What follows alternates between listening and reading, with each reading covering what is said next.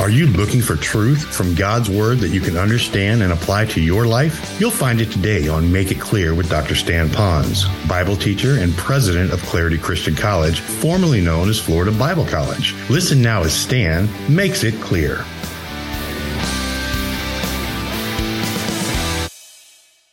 So today I'd like you to know that the audience to whom I'm speaking to directly would be those for sure that if they were to die today, they'd go to heaven. How many are positive? Would you raise your hand that if you were to die today, you'd go to hell? Okay. All right. It's been a long time since I've done that, all right? Let's do that again. How many are positive that if you were to die today, you'd go to heaven? Would you raise your hand? All right. That's the rest of us. Those of you that could not maybe raise your hand on that, I want you to know that you're not on the outside looking through these foggy windows. You're right in here because I want you to know that together, those of us who can raise our hand are going to learn some things to help better connect to you because we love you, God loves you, and we want you to have that same love affair that we have with the Lord and the assurance, and the key word is hope that we have in Christ that gives us what we have today.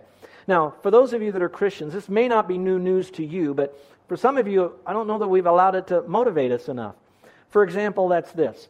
When you've trusted Christ as your Savior, you know your sins were forgiven, you have an eternal relationship with Christ, you die, and you go directly to be with God in heaven. So, why in the world are we waiting if heaven is so much better than this earth? Why don't we just go right now? Why doesn't the Lord just take us? We trust Christ, bing, bang, boom, we're out of this world and into heaven. Well, there's a lot of reasons. Well, first of all, in heaven, you know, everything is fellowship up there. In heaven, everything about the Bible, we'll already know that in heaven. In heaven, we'll be so close to the Lord and worshiping Him, it'll be like constant prayer, we might say, in heaven. But there's one thing we'll never be able to do in heaven, and that is to be able to tell the other people in heaven how to go to heaven because they're already there. And so God says, here's the issue. I want you here on planet Earth to be my spokesman. I'm going to come inside of you. I'm going to use your bodies, your personalities, your experiences, and your shape and all of that. And then what I want you to do is to be a spokesman for me. In fact, what I want you to do is to populate heaven by telling others how to have eternal life. And so today we're talking about making our hope known. Now, if I look back at the very first Christians that are found in the book of Acts, you're going to find some very interesting things about them that would be different than where we are today. That's true. They didn't have cars and air conditionings. They didn't have this nice clothes and buildings like this. They also didn't have gospel tracts. They didn't have motel room Bibles. They didn't have witness wear like T-shirts. They didn't have those particular things like technology from webs and internets and social communication tools. They didn't have any of that. We have all of that today. And yet when you look at the people in the New Testament, as the church was being founded in a time of tremendous persecution, people just didn't laugh at them. They drug them away to persecute and kill those people who spoke for them. And what's so interesting is that people were not getting saved or becoming Christians in those days every week. They were becoming Christians every single day. So then I got thinking, what makes it so different? And by the way, let me just let you know, I'm not against those of you that want to wear a T-shirt or maybe a bumper sticker on your car. I remember when I went to Florida Bible College, we had to go over the intercoastal waterway when we went to school, and you had to go up over this bridge, and then it would be a drawbridge. And I remember one time there was a guy in front of me when the drawbridge gates went down, and you had to wait for the drawbridge to go up, and then they'd let you go across. On his back bumper was a bumper sticker that said, honk if you love Jesus. How many have ever seen a bumper sticker like that? Would you raise your hand? Honk if you love Jesus. Nothing really wrong with that, except for whatever reason, the guy in front of me with that bumper sticker, his car started to roll down the hill into my car. So what do? You honk. And I honked. And he waved at me. And I'm honking some more. So he waved even more wildly. Well, again, I'm not against all that stuff you might use out there. But on the other hand, my question is it possible that what we're doing is leaning too heavily upon the marketing things that are out there and not enough on what the New Testament Christians did? So now the question is, what did they do? Well, first of all, who were they? These were Christians who knew their sins were forgiven, were passionately in love with the Lord. They had that instant intimacy with Him because of what God did in their life through Christ. And then they were filled with the power of God through the Holy Spirit. We know that from Acts. And then now, how did they connect to their community? Here's what they did. I believe they just simply shared their testimony of what Christ means to them. Their sins are forgiven. They have a home and a hope in heaven forever and ever. Just kind of a casual way to share that hope with other people. And you know, that's not that difficult to do. You that raised your hands a moment ago when I asked you how many know for sure you're going to heaven, I trust you know because Jesus saved you. You knew probably about where you were, what happened the moment you trusted Christ. And the biggest question is what difference in your life has it made since you've become a Christian? And whatever that difference is, you can share that with another person in a very simple way. Some of you that are in business, you might be thinking about, how do I sell better? Last night, and those of you that have been by our home is located on a part of the island with the houses that are next to us. We could literally shake hands with our neighbors. In fact, we can even hear them, okay, pull the chain in the commode. So I'm going to bed last night, and I'm listening to my neighbor speak outside to his son, giving him salesman techniques. I was reading a biography. It was so good what this guy was saying. I closed the book, and I was listening to him tell his son how to do this. And at the very end of it, I wanted to give him the point of my message, and that is simply this. The best salesman is a satisfied customer. So let me ask you this question. How many of you who have trusted Christ as your Savior, you are so glad that you don't want to give up your salvation and go to hell? How many of you are so satisfied that you are saved? Would you raise your hand? You are a satisfied customer. Why are you so satisfied with that? You don't have to answer that here. But you ought to answer it with the people with whom you come in contact with. We're a satisfied customer. So today I want to talk about making your hope known. There's really only 4 points from this passage, and if you remember these 4, I think they could also be looked upon in maybe a progression, so it might help you as one truth builds upon another truth upon another truth. It's not difficult, and if you put these into your life, I really believe that your evangelism techniques and style, your passion, and your effectiveness might increase. So let's look at number 1, shall we?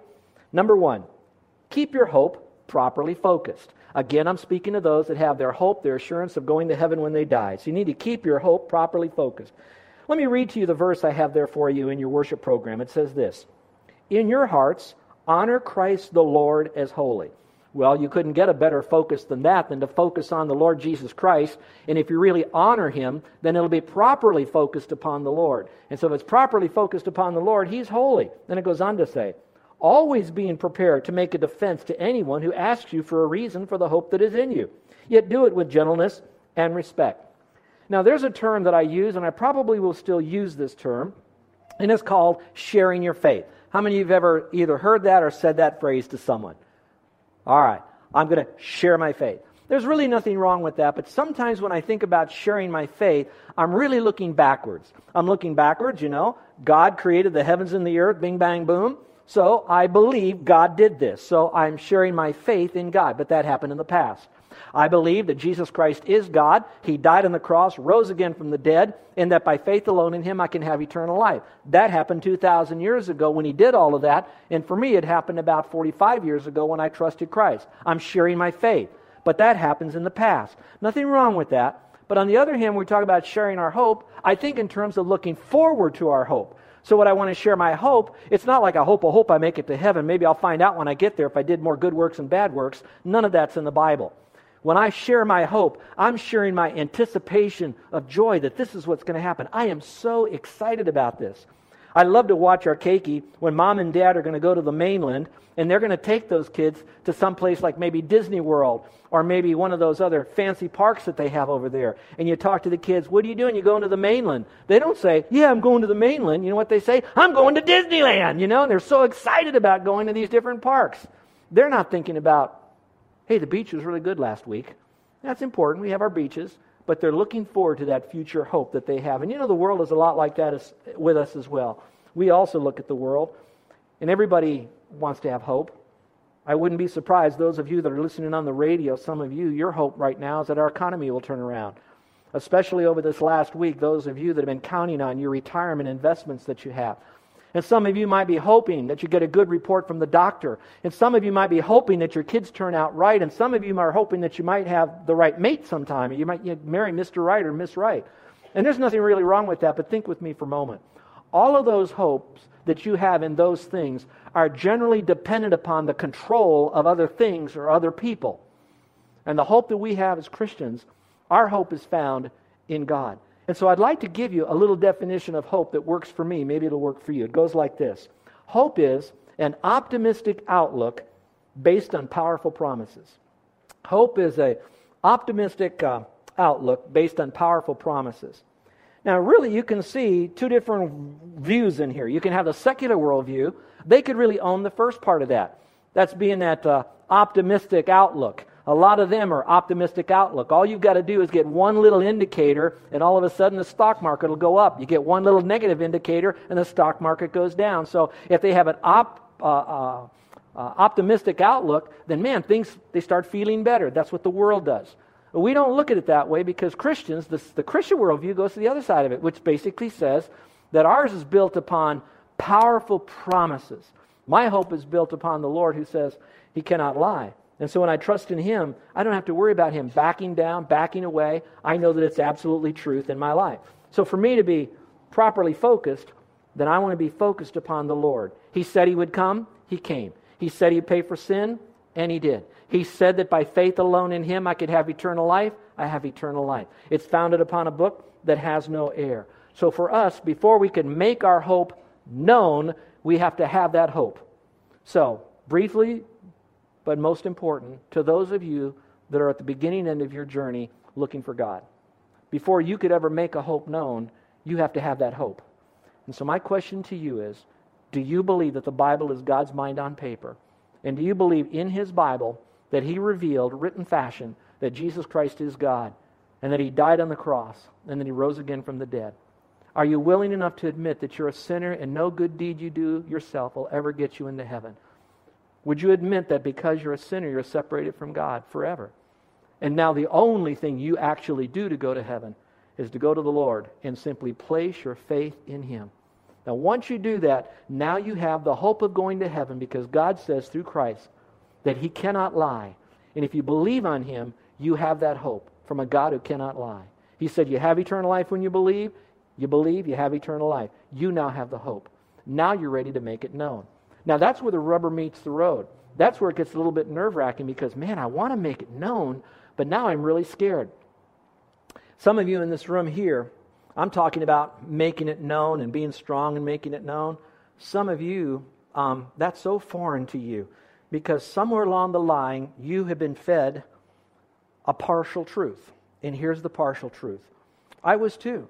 And sometimes if I'm not careful, I could lean on this partial truth because it sounds so safe. Are you ready to hear the partial truth? Here's the partial truth.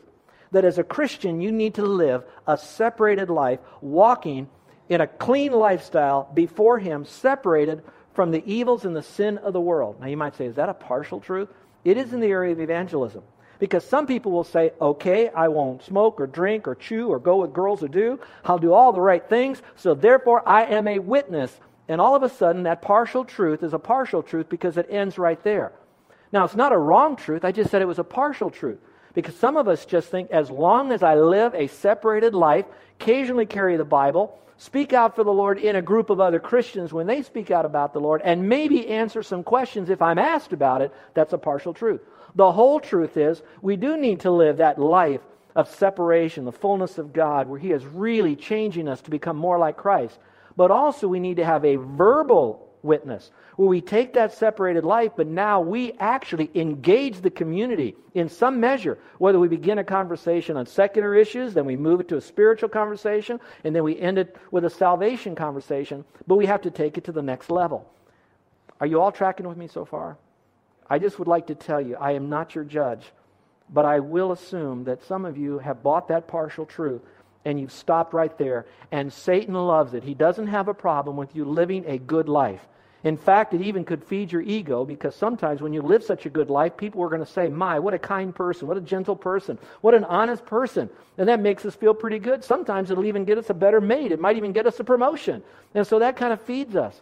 But in the sense, who would ever know that our changed life is because of what Jesus Christ has done for us? And what good is all of that if we have this great life and we never use it to engage our culture in a loving, gracious way to communicate the gospel to them? So the whole truth is, we do this. The other side of this is a person who goes up to other people that are lost and just yells the gospel in their face, but they live almost like the devil. They lie, cheat, steal, laugh at dirty jokes, don't live a life of holiness and separation, and yet they're trying to tell people about Christ. And those are the ones, often, that are picked up and magnified in the world to denigrate Christianity. So with that in mind, let's go to number 2. We need to have reasons that are adequately prepared. So that now when you begin to engage the community, and some of you might be a little fearful because you're afraid they're going to ask you questions you don't know the answer to. You're afraid that they're going to tie you up in some philosophical knot and leave you there, and now all of a sudden you might even fear that you'll question your own faith. I know that can happen. That happened to me, especially when I was entering into Christianity and I started as a baby Christian. I was a little bit fearful, especially when they were asking me some questions. Some of you might be so afraid of the questions they might ask you, like, how can those millions and billions of animals fit on that itsy-bitsy teeny-weeny ark? Well, first of all, it wasn't an itsy-bitsy teeny-weeny ark, and it wasn't millions and billions of animals. And then some of you might be afraid because they might ask you a question. Did Adam have a belly button because he didn't have a mother? And so you're so worried about, well, did he or didn't he? I don't know. And so you're afraid to engage the culture about questions that are so minute. I guess now, as a Christian, I still struggle with this. I want you to know, I'm not that spiritual, believe me. I hate to tell you that. But when I get on the airplane and Carol's next to me and there's an empty seat, I'm just kind of almost praying. Sometimes I think I do pray. Someone won't sit next to me. All right? How many know what I mean? Raise your hand. All right, let's go back to this. But on the other hand, here's what I have found. Those times that I have engaged the culture about the simple plan of salvation, what Jesus Christ means to me and why, when I've done that, you know that I find that all the questions that I'm asked probably can be reduced to a top 10. And if you just know 10 answers to the top 10, those are the ones you're going to be most asked, and those are usually the easiest to answer. You want to know, what are they? How could I find the answer? Well, there's a couple things you can do. Number one, take some of our connection group classes. They're great on defending your faith. Or maybe see me afterwards and I'll send you some emails and information about that. But I'm going to go back to this verse, will you? Let's look at the last part of verse 15. It says, always being prepared. Would you circle the word always? That doesn't leave things out. Always being prepared to make a defense to anyone who asks you for a reason for the hope that is in you. So what happens when somebody asks you a question you don't know the answer to? Well, you could do what I do. I just simply make an answer up. Let's go on. No, I'm joking. I do not make an answer up.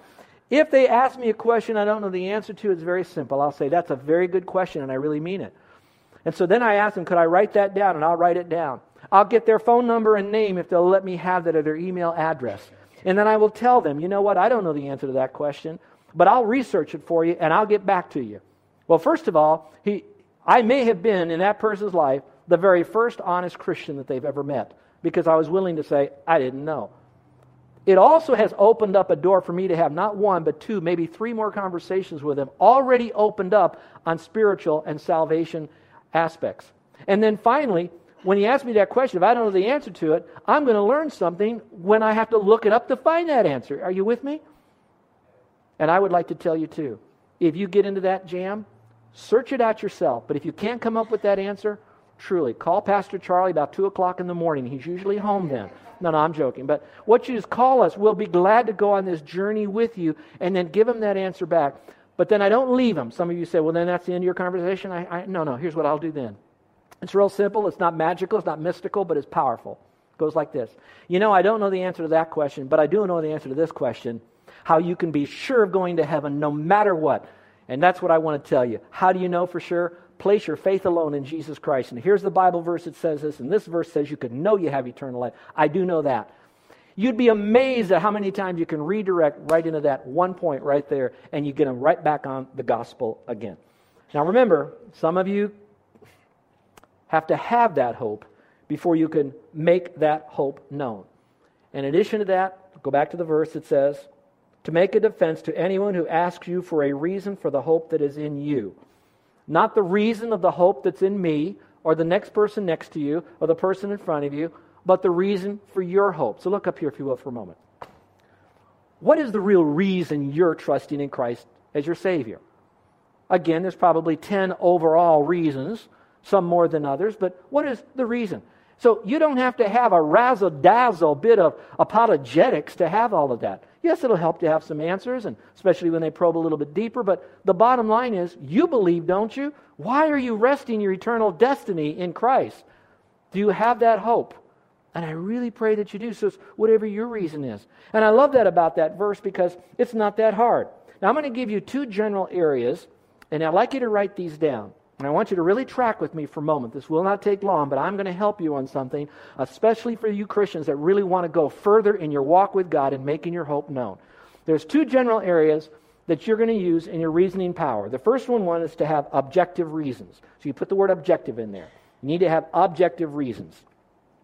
I am now going to give you 4 objective reasons. They're very simple. You see them already written down. But now here's where I'd like you to really listen.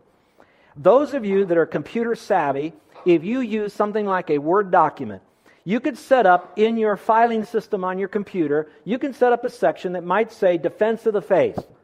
And you might also say objective reasons. And then establish 4 separate file folders. And then throughout the rest of your career as a Christian, I use the word career in quotes, your life as a Christian, as you come across facts in Scripture and outside objectively that fit that particular trait of objective reasoning, you add that information into that file. And I'm going to tell you, you'll be amazed whether you read the newspaper, outside sources, science sources, internet issues, websites, things that come along, special speakers that we bring in. You're going to get information that will immediately begin to fill up every one of those files in these areas. Let's look at them. Circle number 1.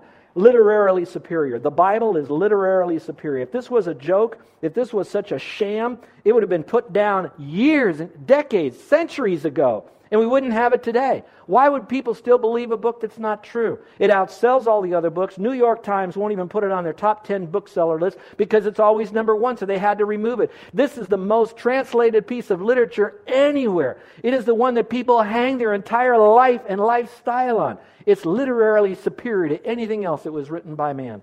Number 2, it's historically accurate. Some of you might know of the study called archaeology. You know what archaeology? It's the study of ancient things. One girl decided that she wanted to go into archaeology so she could dig up a man. I'm sorry, Carol wanted me to say that. But anyway, but archaeology actually began when they began to look at Scripture and find some historical settings of locations that were found in the Bible, and they wanted to disprove that. And so now they began to dig around and look at this stuff. A lot of it began happening late 1700s, picked up steam in the 1800s, and all that archaeology has done is continue to prove the historicity of Scripture. And just in the study of archaeology alone, and there's other studies as well. Number 3 is scientific accuracy. No, kids, this book will not tell you how to dissect a frog. But this Bible right here, when it touches on science, it is always accurate. Anytime that it has been challenged, it has always won, including the court system, when it was challenged on a scientific statement found in the Bible. I don't have time to go through those right now. Check with us. We'll give you those later if you like. And then prophetically accurate. That there were things that were said about nations and countries, even names of people that were named in a time as it was written, hundreds, thousands of years before it actually happened. Just the name of Christ as well. And so we see things that were said in the Old Testament that came true in the New Testament, and there was no way you could match it up because the writers and the ones that are actually writing Scripture, not copying it down, they didn't even know each other while they were doing it and copying it down. So again, you have what I call objective reason. Now here's what's important. Look at your list. There's 1, 2, 3, 4. You weight your argument on your reasons for your faith more in the objective part than in the subjective, because there's only 1. But there is the 4, but there is only 1 in the subjective. So yeah, it'd be good for you to know those 4, but don't discount the second area, and that is subjective reasons. Subjective reasons. Sometimes this is the one you can argue the most passionately about, and it's the one that sometimes actually takes the person across the line into faith in Christ. And what I mean by subjective reasoning is simply this. I might not be able to give you all the little facts about archaeology and all the different tells and all the different mounds and all the different cities.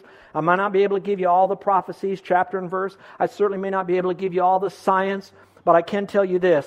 Listen.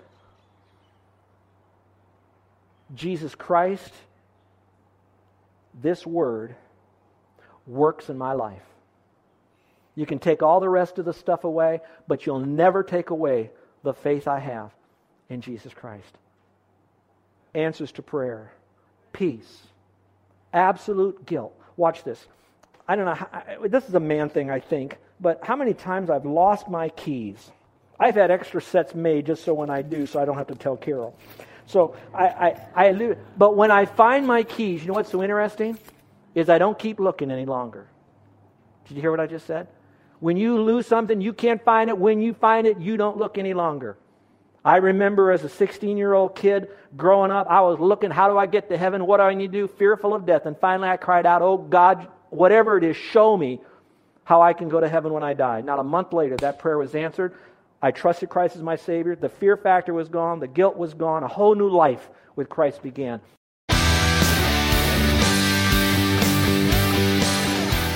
This is Joe Ponz, and I want to thank you for listening to Make It Clear with the teaching of Dr. Stan Ponz, founder of Make It Clear Ministries and president of Clarity Christian College. Make It Clear is dedicated to taking the Word of God with clarity into every person's world. It's the support of listeners like you who make the ministry of Make It Clear possible. You can provide your tax-deductible gift to Make It Clear online by going to makeitclear.org. That's makeitclear.org. Thank you for helping us make it clear. If you would like to have Dr. Ponz speak at your church or event, please email us at tellmemore@makeitclear.org. That's tellmemore@makeitclear.org. Thank you, and remember to make it clear.